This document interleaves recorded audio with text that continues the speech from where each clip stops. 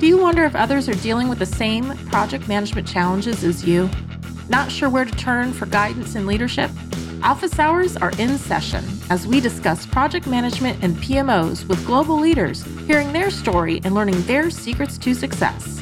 Our goal is to empower you and help you elevate your PMO and project management career to new heights. Welcome back to Project Management Office Hours with your host, PMO Joe. Welcome, everyone, to Project Management Office Hours. We're the #1 live project management radio show in the U.S., broadcasting to you from the Phoenix Business RadioX studios in Tempe, Arizona.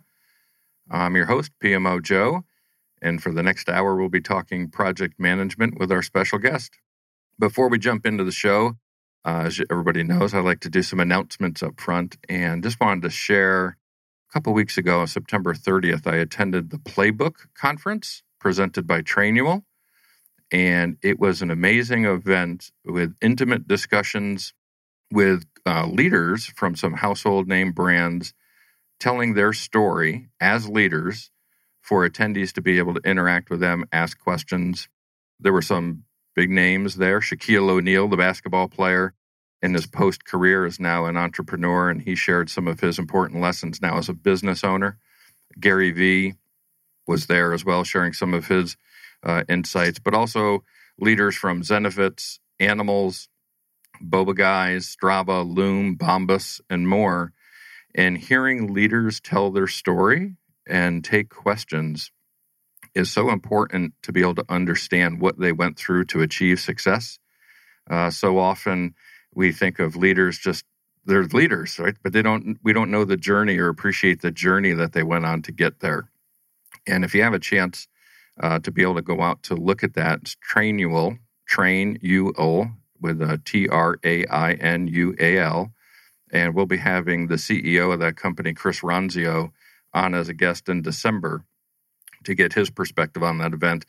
It looked like he and his brother, when they were interviewing Shaq, were giddy fans and the groupies talking to a basketball player that they've looked up to their whole career. So interesting to get what they think about that.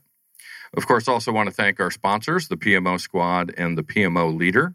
You can go out to their respective sites and learn more about what they have to offer.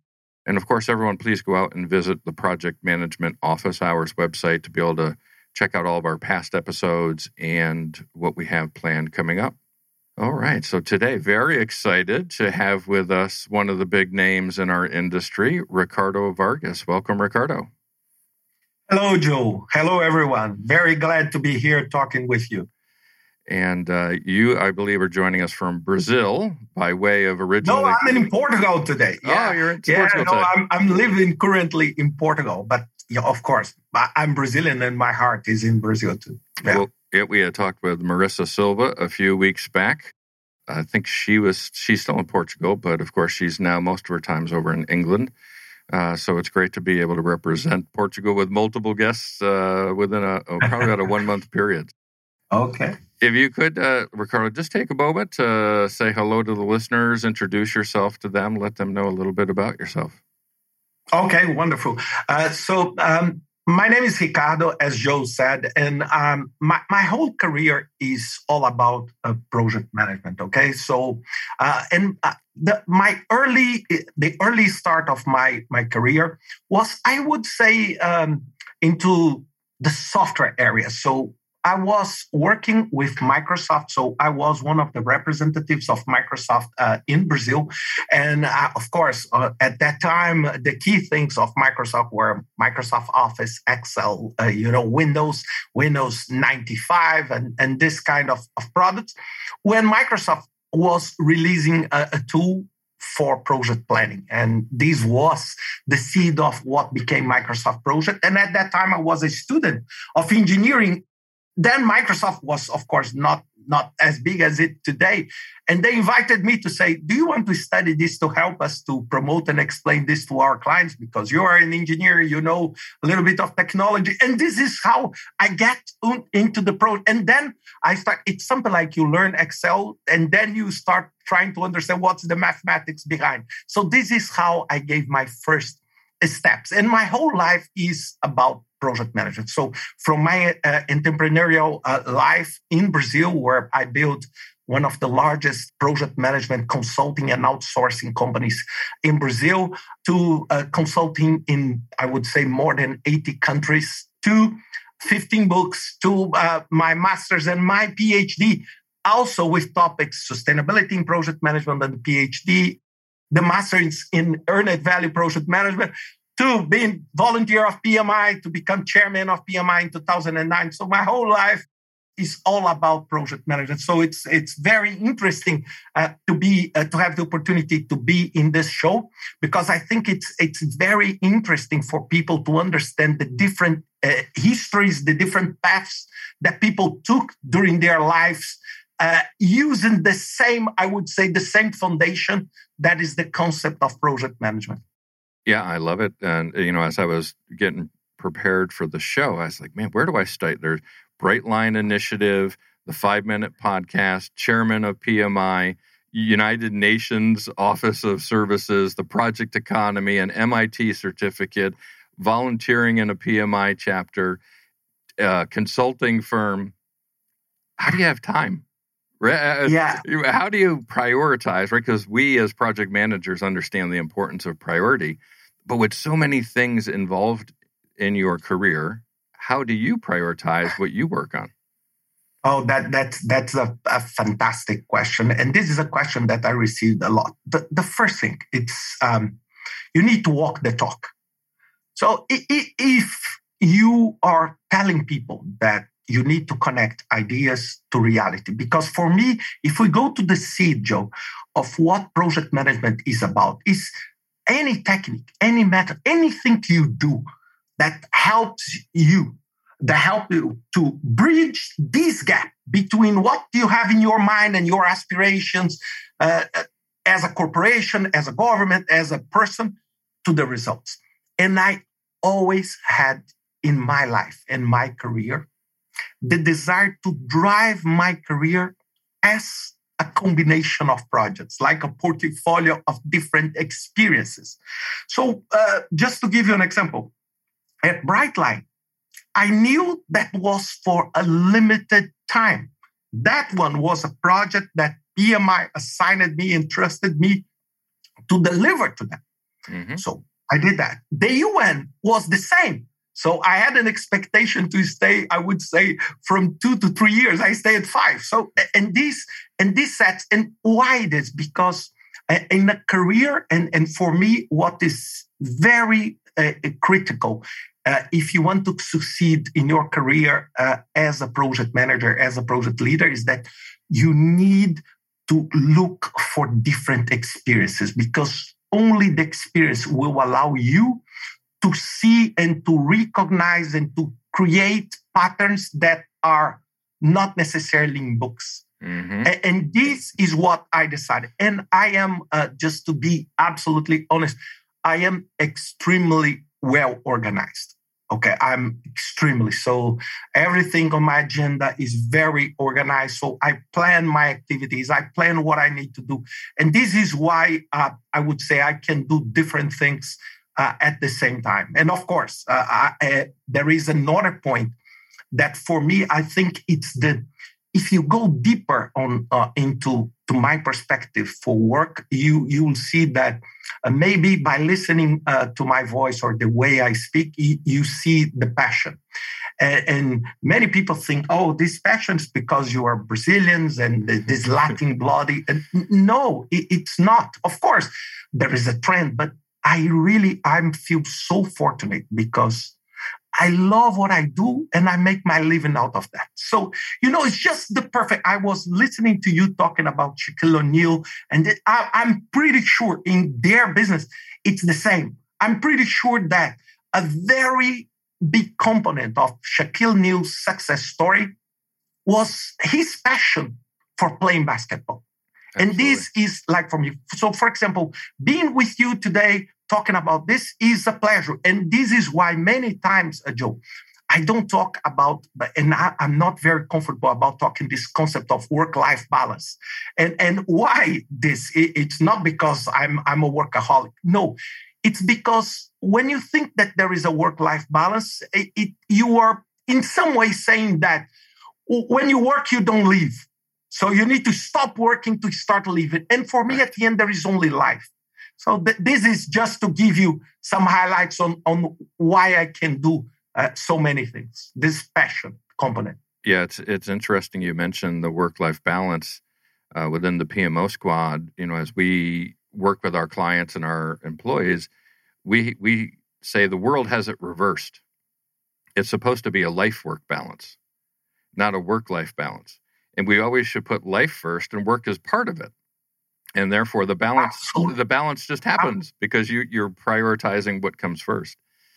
And I'm a similar mind as you, right? I found my purpose, right? My purpose, like you, is project management and everything related to it. So I don't have to do anything else because project management is so rich. There's so many opportunities for us that we can come in and run a podcast. We can run projects. We can start an organization. We can build a global community. And there's enough bandwidth there for all of us to go do that. Yes, absolutely. And for me, one of the key things, if you see the steps of my career, for example, as an entrepreneur in Brazil, and then as an international civil servant at the UN. These are two quite different experiences.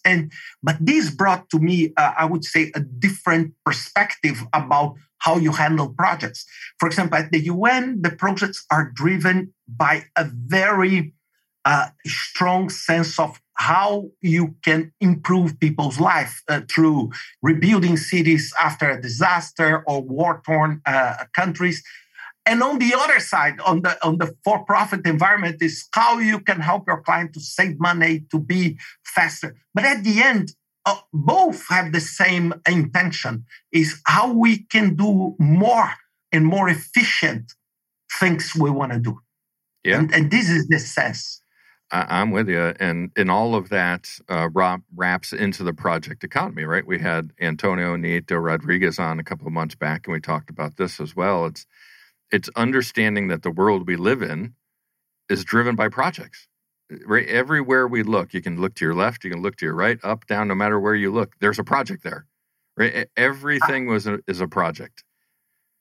Yeah, absolutely. And Antonio put this perfectly. Antonio is a great friend. And what is important today is that the concept of routine, it's now machine-related work. It's not, we all of us, we are paid to think, we are paid to have critical thinking, to solve problems, to think, to innovate. And these are all project-related. So corporate operations are now a set of projects. I don't care too much if you call them projects, initiatives, or whatever, because I know, for example, that some groups on the more agile spectrum, they don't like the word project. I don't care how you call it. Right. For me, everything that connects ideas to reality, I call them projects. But you can call whatever you want. But this is the reality. And Scrum, the PMO, Prince, whatever you use are just tools to help you to get there. Yeah, it's all delivery, right? I think in Brightline, they've got the 10 guiding principles, right? Acknowledge that strategy delivery is just as important as strategy design. It doesn't mention project in there, but there's an idea that has to get delivered. And whatever you want to label that, who cares? Yes, absolutely. And we did that with an intention. Why we removed the word project? And we did this because many times when you go, and this is what I'm sharing with you, it's sad. It's that many senior executives, many C-level executives, and this was the root of Brightline, they don't think project management is strategic. They think that generating ideas is strategic. Right. That envision the future, but they don't think about their ability to execute. They think about, let's think about cars that fly. Okay, someone needs to create that car that will fly. It's not a drawing, it's not a slide deck, it's not a good pitch. Between that idea and the reality, there is a massive gap. And this is why, for example, so many startups fail. Why they fail? Do they fail? Most of them that they receive, I would say, seed funds, and they have excellent ideas. The problem is your ability to execute them. This is where I would say the pain resides. And if you don't care about that, you don't transform anything into reality. And this is why we face so many dramatic challenges today in corporations, governments, because it's hard to get things done. Yeah, I'm with you. I mean, the conversation Antonio and I had, I think is going to mirror a lot of this conversation, right? Because we're so like-minded. And it's so obvious once you understand it. But there is a giant leap, right? From I'm just a project manager delivering a project to this project is part of something bigger and we're trying to accomplish something bigger.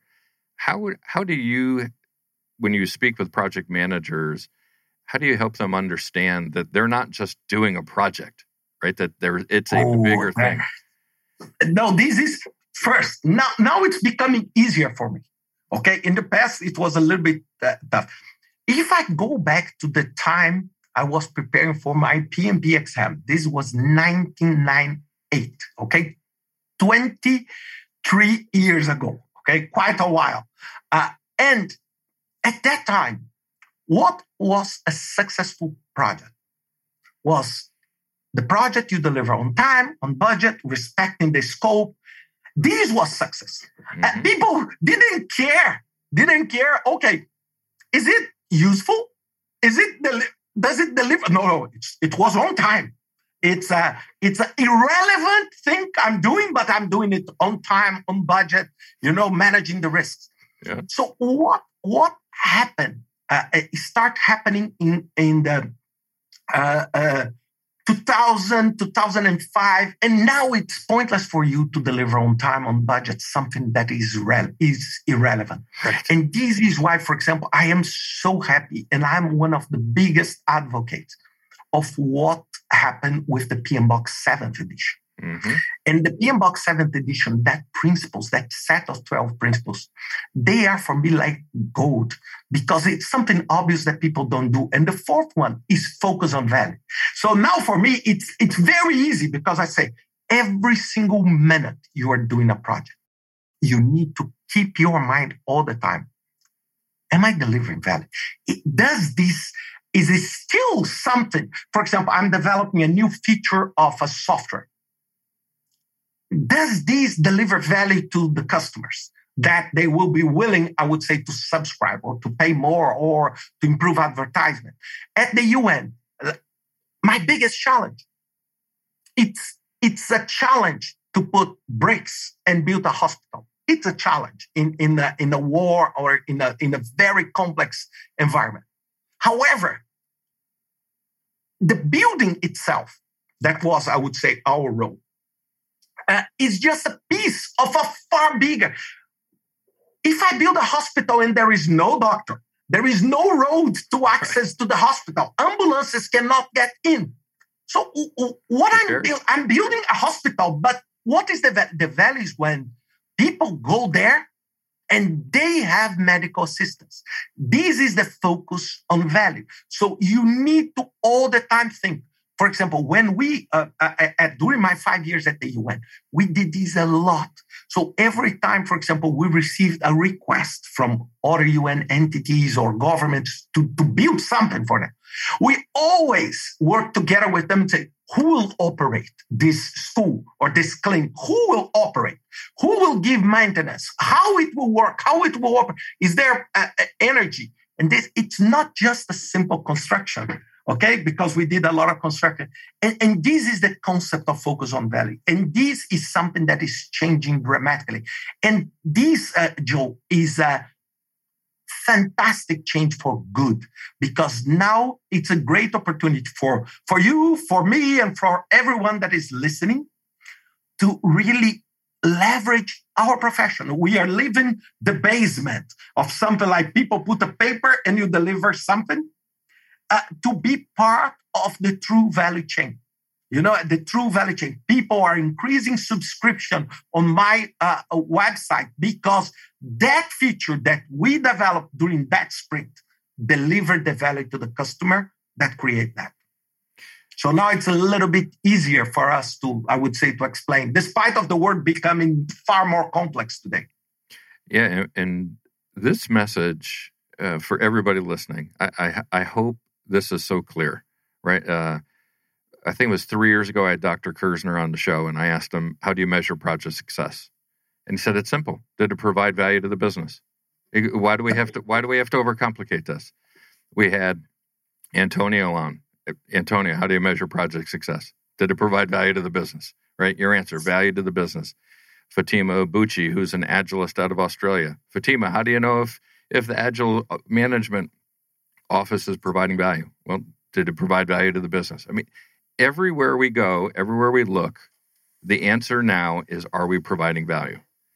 And the question for you related to that is, how do we now overcome 50 years of the Iron Triangle and the mindset that executives have of, is it on time and is it on budget, right? And getting them to understand it doesn't have to be anymore. It's what you just described. It's all about value, but we have to overcome as an industry, right? As a profession, we've had this barrier that we've been fighting against. And I guess maybe that's why the Bright Line Initiative came about. But what's your thoughts on how do we overcome that distance? Yeah, absolutely. This is not easy because it's very easy to talk about something, but not very easy to really do something. Right. What I think are the key players on this? First, the institutions are key players on this. For example, PMI is doing a massive effort on that with Brightline and everything. Several other organizations on the Agile spectrum are doing dramatically effort on that. I think that new generations are coming in with a different mindset. Of course, it takes time. But now what I see, mainly in the past 5 years, and even more with this COVID time, is that it's now a matter of survival. It's survival. Let's stop controlling things that are just irrelevant, and let's focus, okay, what can we do to really deliver that? If you don't deliver, for example, we see a massive challenge in the retail today. Mm-hmm. Why the retail is suffering so much? The problem is that they are becoming unable. That model is becoming unable to deliver value to the current customer that is different from the customer of 25 years ago. Right. And COVID, just by putting everybody at home, COVID just helped this to happen. So it's a natural progress. Maybe what the retail will see, maybe 10 years down the road, will be far different from today. So professions are changing. Joe, probably you had the same challenge I have. Even today, my mom does not know exactly what I do for a living. Right. She knows, Ricardo is an engineer. Ricardo is quite successful. He's able to pay his bills and this. But if I ask her, Mom, can you explain what do I do? She does not know, because this is something that is new. If I told her, Mom, I'm a doctor, or she will got it immediately, or I'm a lawyer, or I'm an engineer. It's very easy.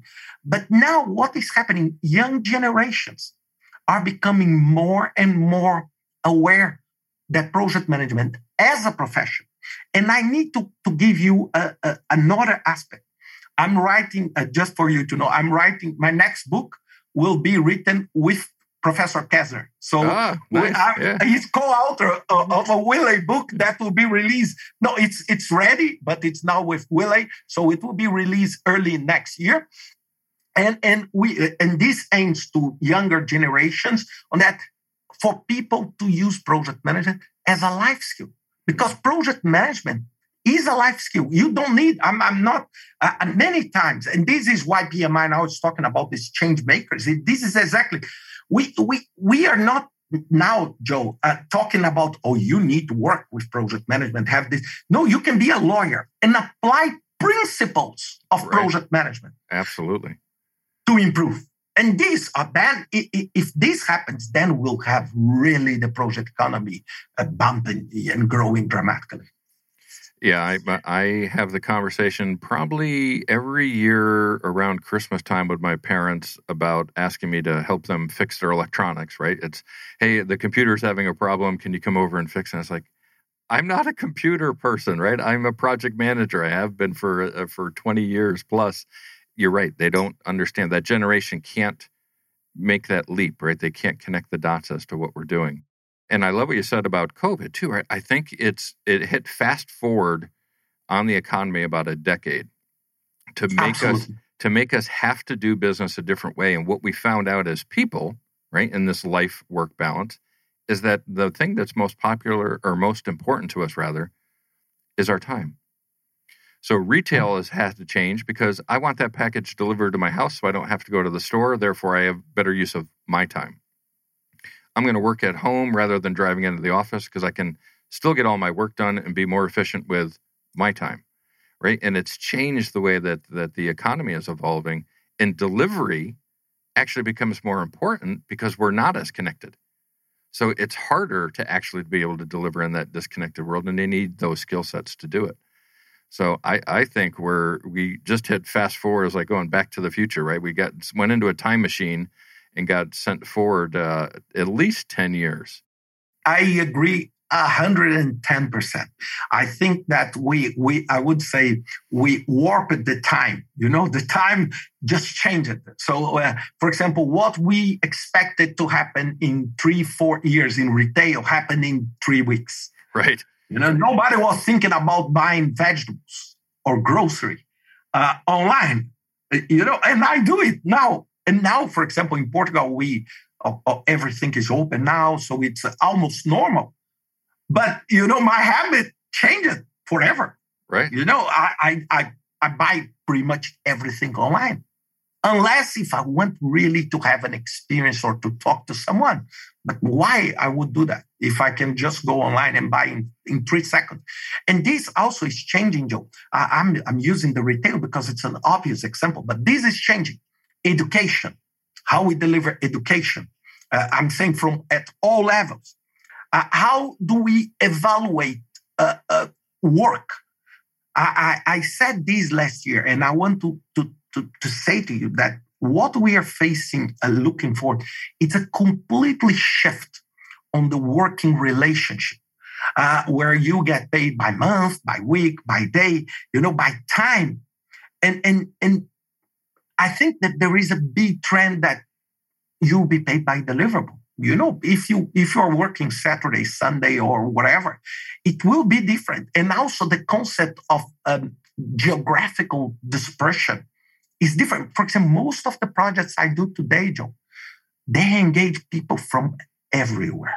Mm-hmm. In one day, I'm capable of walking around the world. For example, last week, I was very early in the morning talking to Petronas in Malaysia. Mm-hmm. Then I spoke in Brazil. Then I spoke in Seattle. This is the same day. Then I spoke in Frankfurt. Yeah. Okay?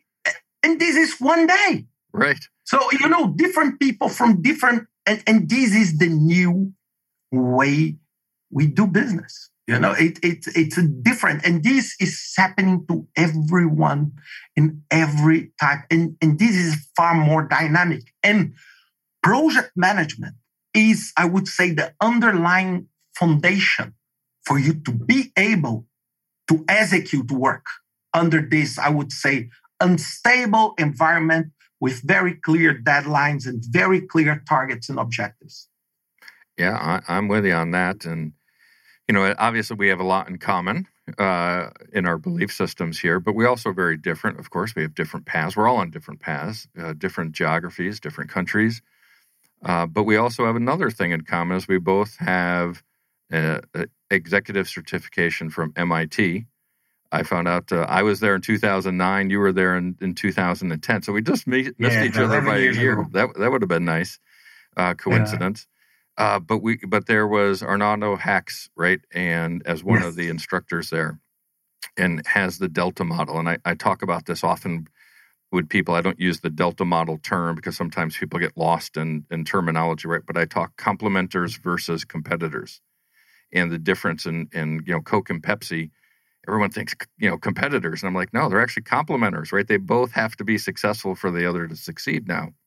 But what did you take away from continuing your education, right? It didn't stop just with an undergraduate degree, right? You've continued to move forward and continue to go. And for our listeners out there, I talk all the time about continuous education and training and not stopping just because you're in a role, right? You have to be prepared and continue to grow for what's next. Yeah, Joe, this is, I think every single one of us, we have different stories. But for me, I come from, I would say, a quite simple family in Brazil, okay? And I wanted to succeed. And the only thing I had, it's because my both parents, they were teachers at the middle school. And I don't know exactly how it is in the US, but in Brazil, when you are a teacher, usually your kids, they have, they don't need to pay the fees, the tuitions for the school, so you get, I would say, this free top education, so they can go to a private school. And this was, I would say, the main competitive advantage I had in life, and say, I cannot miss the opportunity that I have to study. So everything I have today, I owe to education. So I have a very good education in the back. And then these became something like, for me, knowledge is your biggest asset, because the knowledge and what you know, you will never lose unless you have a disease that makes you unable to, I would say, to think properly. It's yours. Nobody will tax it. Nobody will say, oh, I'm taxing people. Oh, no, because you are smart. Then I tax you. Or nobody will put customs. If you move, for example, I moved from Brazil to Denmark and then to they will not say, oh, let me put you on an X-ray. Oh, no. Okay, no, it's too much knowledge. I need to tax you. So, and this is your ability, I would say, your portable. So what I do, I have two things in my life. The first one, you need to be humble to know that your past success is not an indication of your future success. Mm-hmm. So I wake up every morning, and Joe, I need to tell you, I am very successful in what I did. So I built a company from scratch in Brazil. I sold it with 1,600 employees. This company now has 25,000 employees in Brazil. I built it with 2 partners. So I went to the UN. So I have, I would say, in material aspects, an excellent life. But I wake up every single morning feeling that I'm facing starvation, that I need to certify, I need to study, I need to learn this, and I need to learn that. And I spend, and this goes to the second, around 10% of my time studying and learning. Mm-hmm. And I spend 10% of my income studying and learning. So I spend money and time learning. So I have a roadmap of what certification, for example, this year this was a very big challenge. I did IPMA level A. That is the top level in Europe for IPMA.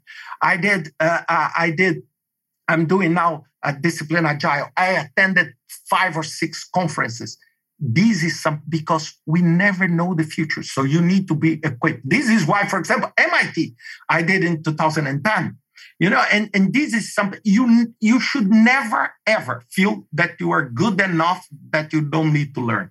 And this, just my final, is the biggest mistake that many CEOs have, because they reach about the top, that they think that they don't think that they are God. They truly believe that they are gods and that they don't need to anything. They have something like a magic way of, and they fail because they don't see the changing environment. So you need to be exposed to that.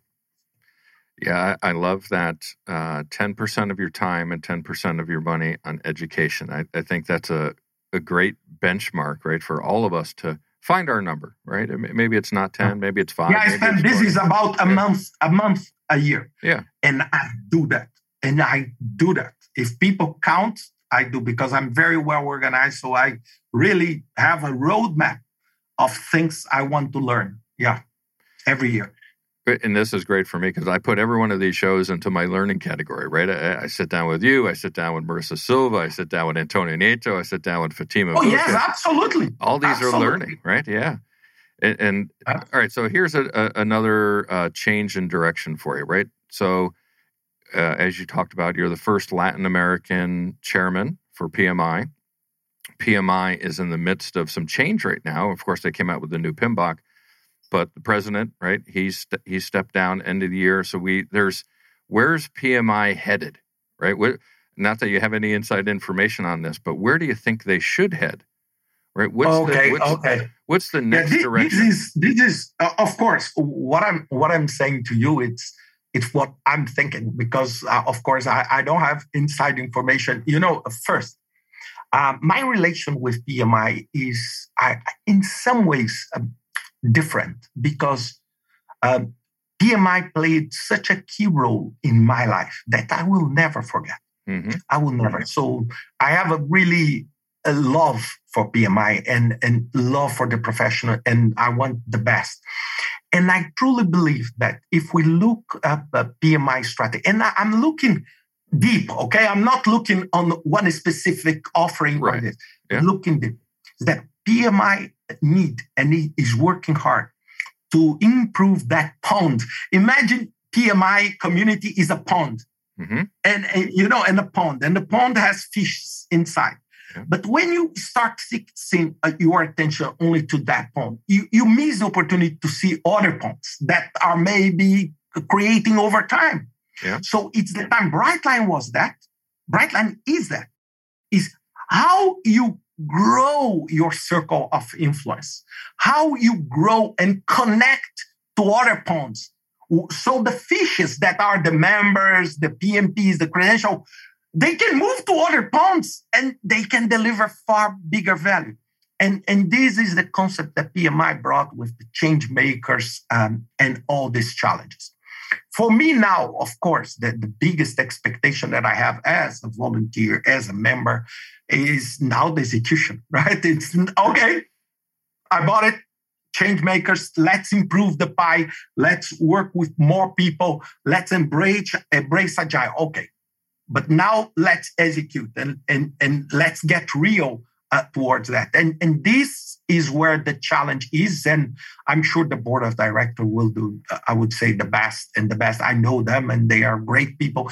They will do the best to make sure that this strategy will be properly executed. So I think, and PMI has a massive community. So it's a massive circle of influence. So when you think about 14,000 volunteers, so it's a massive influence that we can play in this industry.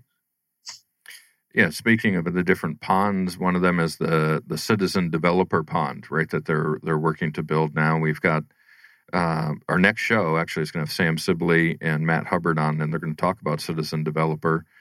I'm kind of skeptical if that's a pond they should be moving into, but it's one we should have a discussion about, right? And make sure that people are out there aware of. Yeah, I'm not, honestly, it's on my bucket. Okay. So if we recorded this show, I would say a couple of months in advance, I would be more able to talk about citizen developer, because I'm planning to do it this year. Okay. And why I'm planning? Because I don't feel comfortable about talking about something that I don't know. Right. Okay, that I don't know.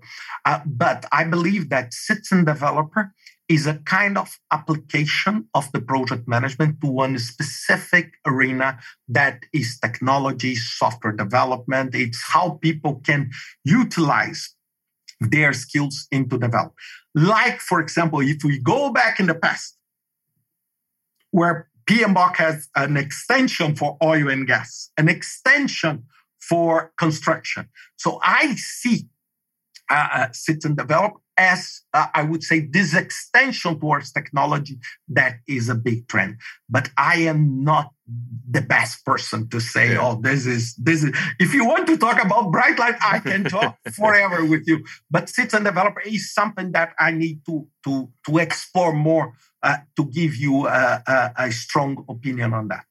All right, so let's switch gears again and go back towards education and early in your career, right? So we get a lot of input from people who are early in their career, and they listen to the show because they want to hear how other people traveled their journey, and maybe that gives them the courage or the confidence to travel their journey and build their future. Education was very important, as you mentioned, but I'm assuming you didn't start out your career as a project manager, right? How did you get to be a project manager? What was that path for you? Okay. So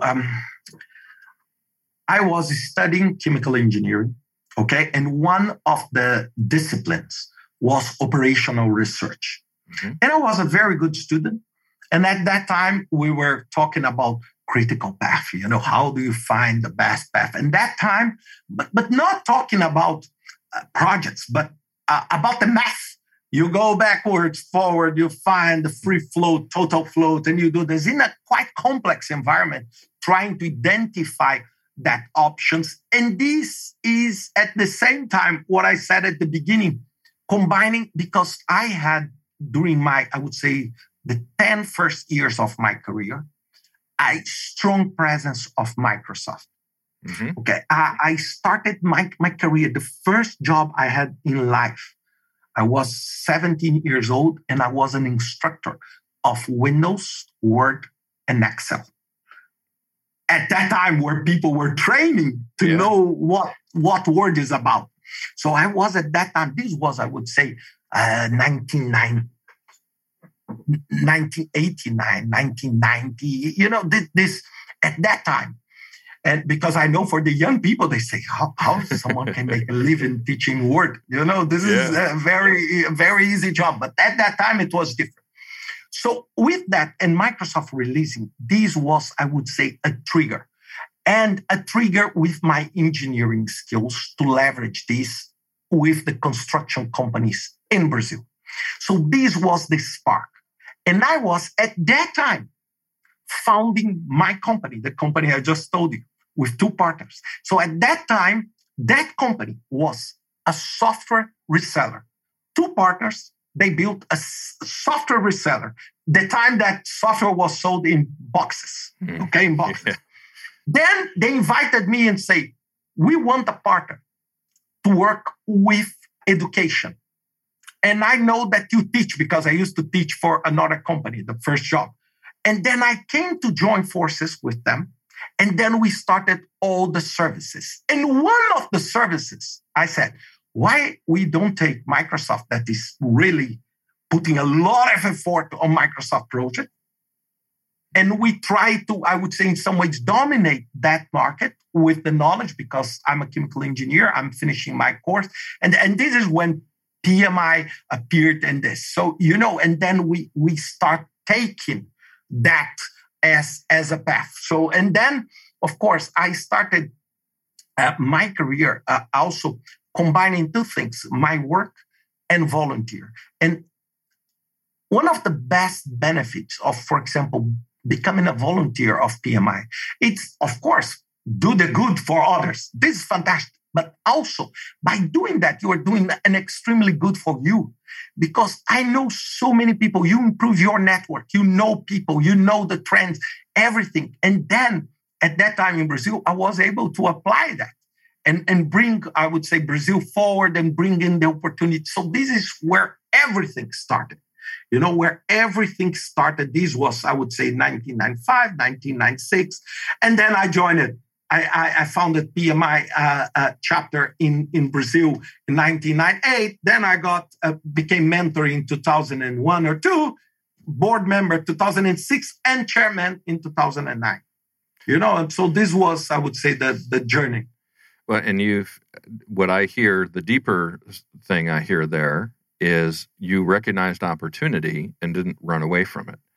And I think Oh, a lot of people in their career, right? That's, hey, do you want to take on this project, or do you want to move to this organization, or can you move to a different department?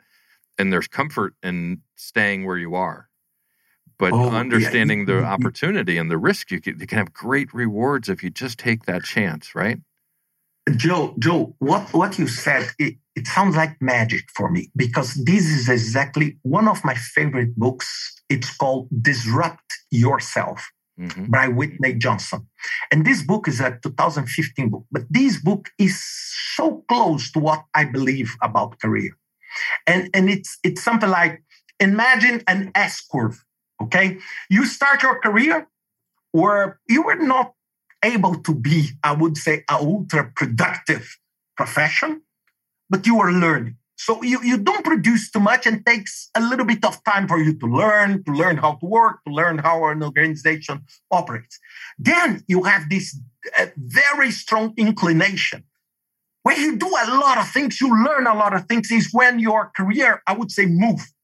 Up to here is all normal. I would say career-wise. But then there is a point where the inclination start to decrease, and you reach a plateau.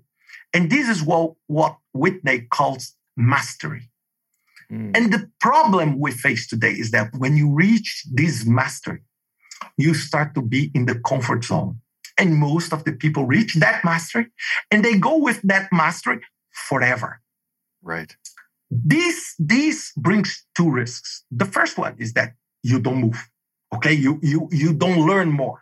But brings today a massive second risk, is that in the past, you would be able to survive by just keeping the flow and stay there until you retire. Right. Today, someone will just break your life, and suddenly, you have nowhere to go.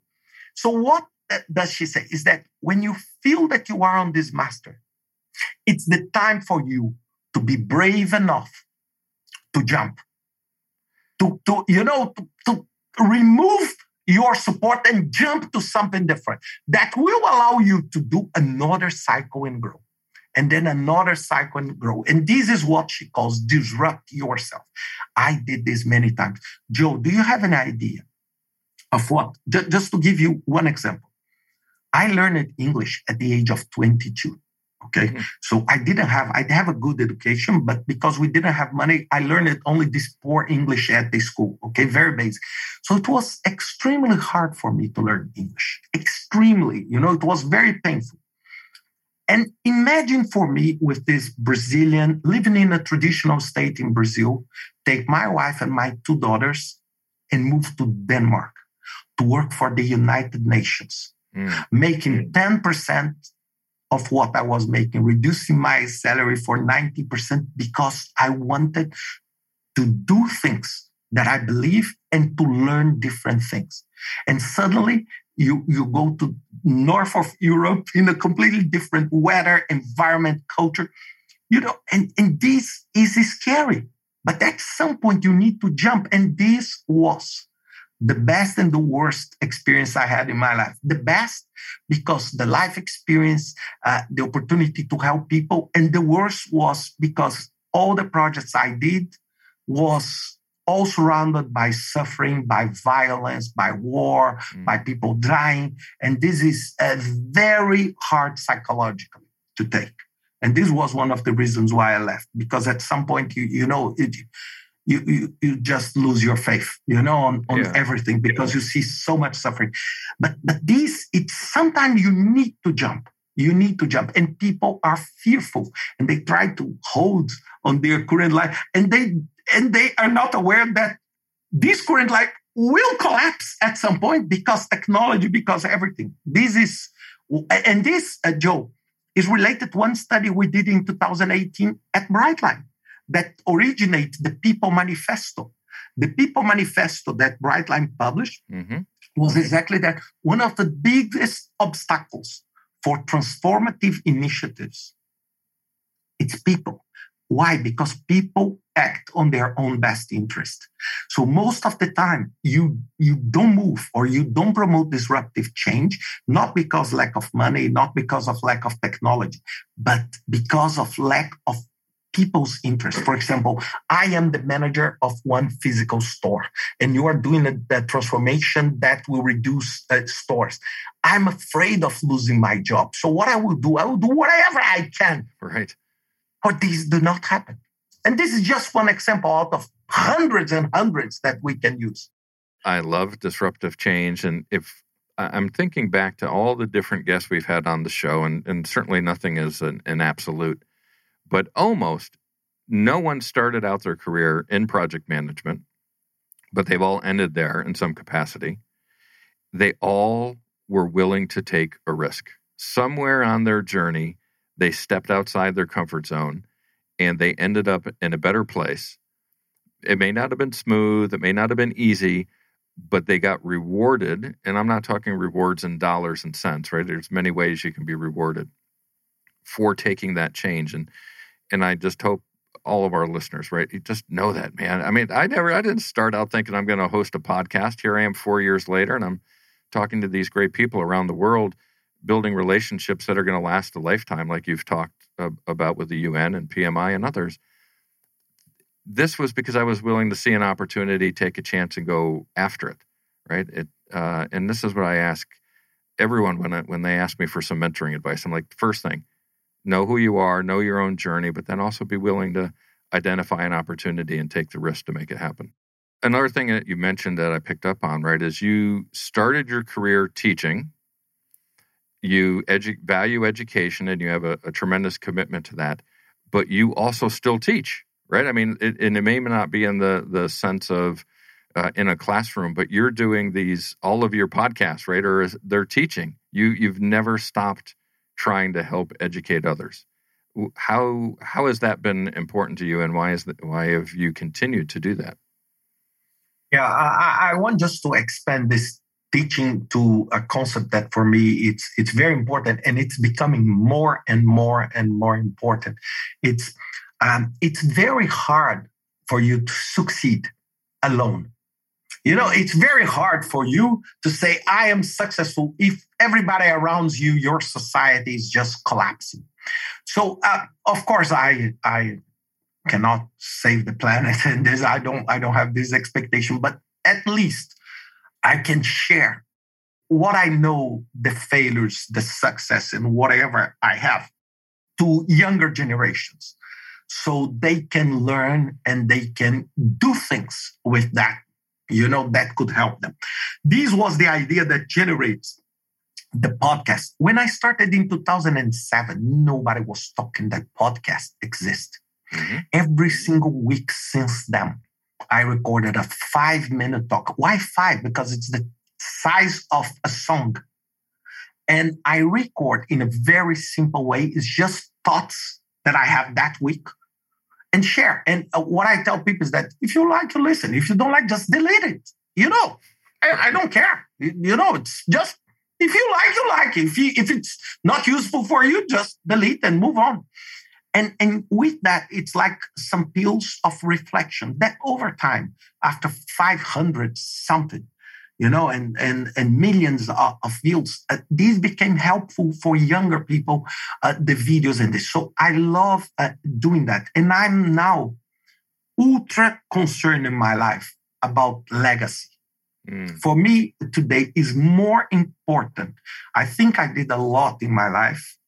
I'm not saying that I'm old, but now I think it's my time to see how I can multiply my desire, my love for getting things done to many people that can carry this over to future generations and improve. This is why, for example, I record, I do a lot of things for free. I have videos on YouTube and this, that I just do. And I do because I believe it's the right. So the podcast is one example. So this series, I did a series, we're talking about career, Joe. And one of the things that was most rewarding for me in my life was last year. in the middle of COVID, my oldest daughter, that is now 22, she was 21 at that time, and she was finishing her college, close to finish. She studies mechanical engineer at the Imperial College in London, and she was here with us during the COVID. And she came to me crying and said, "Dad, I'm in trouble because all offers for summer jobs, they were shut down because of COVID. And it's traditional that you take the summer job on the third year to get the job in the fourth year. It's like an experience. So if I don't have that, I will not have a job." And then I start talking about my life. You know, when I was young, all the challenges. And then suddenly I said, I should not talk to you about that because you are so privileged for being with us, having the law. But, I need to talk to more people about that. And this is why I decided to create a series. And a series, it's on YouTube, called What Matters. It's a series of 4 episodes about career. And it's not that I changed my career. I'm not a career coach, nothing. But I said, I need to do that. Several people asked to sponsor, and I didn't accept. I put the money from my pocket, and I put on YouTube for free for anyone to watch. And I said, this I did for my daughters and for their friends and for other people because, we need to change this mindset. And this is why, for example, I do this podcast with you. I don't do this with an expectation of someone listening to this to contact me to do business. I'm very happy with the business I have today. Okay. I'm not looking for more, but I'm looking to sensibilize, one of your thousands and thousands of listeners that maybe can listen to this and spark something and do something good. Then I'll be realized with that. Yeah, that's why I do the show. It's why I continue to do the show, right? Is I've said it many times, for me, they're a personal mentoring session that I know everybody else is getting the same value out of. Because absolutely, people who are successful and willing to share their story have no idea the impact that they make in the world because all you need to do is change one life. And that life, absolutely. And that will ripple, that's perfect. Right? Yes, that's perfect. Now we've... Again, every time I say this, I think on every show, but boy, time goes by fast. We're at our hour. We've kind of hit our mark here. And Ricardo, we've covered a lot of ground. I want to thank you, of course, for coming on. Is there anything that you wanted to touch on that we didn't get to yet today? And then also, how can people get in touch with you if they want to learn more about you? Yes, absolutely. First, I just want to thank you for allowing me the platform to talk and to share my ideas. People can follow me on LinkedIn, on Twitter. So I'm very easy. RV Vargas. You can find me on social media. Very easy. I try to publish as much as I can, okay, on podcasts. And there's everything I find interesting I put there really with the intention to help. But my final thought is that we really need to change the mindset. The word is all these changes with COVID, they came to stay. It's not something that is a thunderstorm that it will change tomorrow. No, we need to live and learn how to live in this different environment. And this different environment is a project environment. Like or not, you will need these skills, no matter what you do, no matter what your job is. And for us as project managers, this is the biggest opportunity ever for all of us. And this is what I want to finish with. That's fantastic. Ricardo, thank you so much. Of course, thank you to all of our listeners. Without listeners, we're down to show, right? So it's great that people keep coming back. Be sure to visit projectmanagementofficehours.com to check out all of our past shows and guests. For upcoming shows, I mentioned the next show in November will have Sam Sibley from PMI and Matt Hubbard from TrackVia. They're going to be talking about the Citizen Development Program. And December, we're going to have Chris Ronzio, who's the CEO of Trainual, on to talk about the power and impact of playbooks and how important that can be for your business and your project. Also, a reminder, these shows, while they're live, they're also recorded. And be sure to subscribe to Project Management Office Hours podcast on Apple Podcast, iHeartRadio, Spotify, Spreaker, whatever your platform of choice is. And thank you, of course, to our sponsors, the PMO Squad, the premier PMO consulting firm in the U.S., and the PMO Leader, which is the global community for project management leaders to come together and gain knowledge, wisdom, information, services, and learning all related to PMOs. That's it for now. Office hours are closed. Until next time, I'm PMO Joe, and you've been listening to Project Management Office Hours. Thanks for listening to another episode of Project Management Office Hours with PMO Joe. You're not alone in your project management journey. We're here to help you achieve your goals. Subscribe to Project Management Office Hours on your favorite podcast platform to catch all of our episodes and hear industry leaders share their story and secrets to success.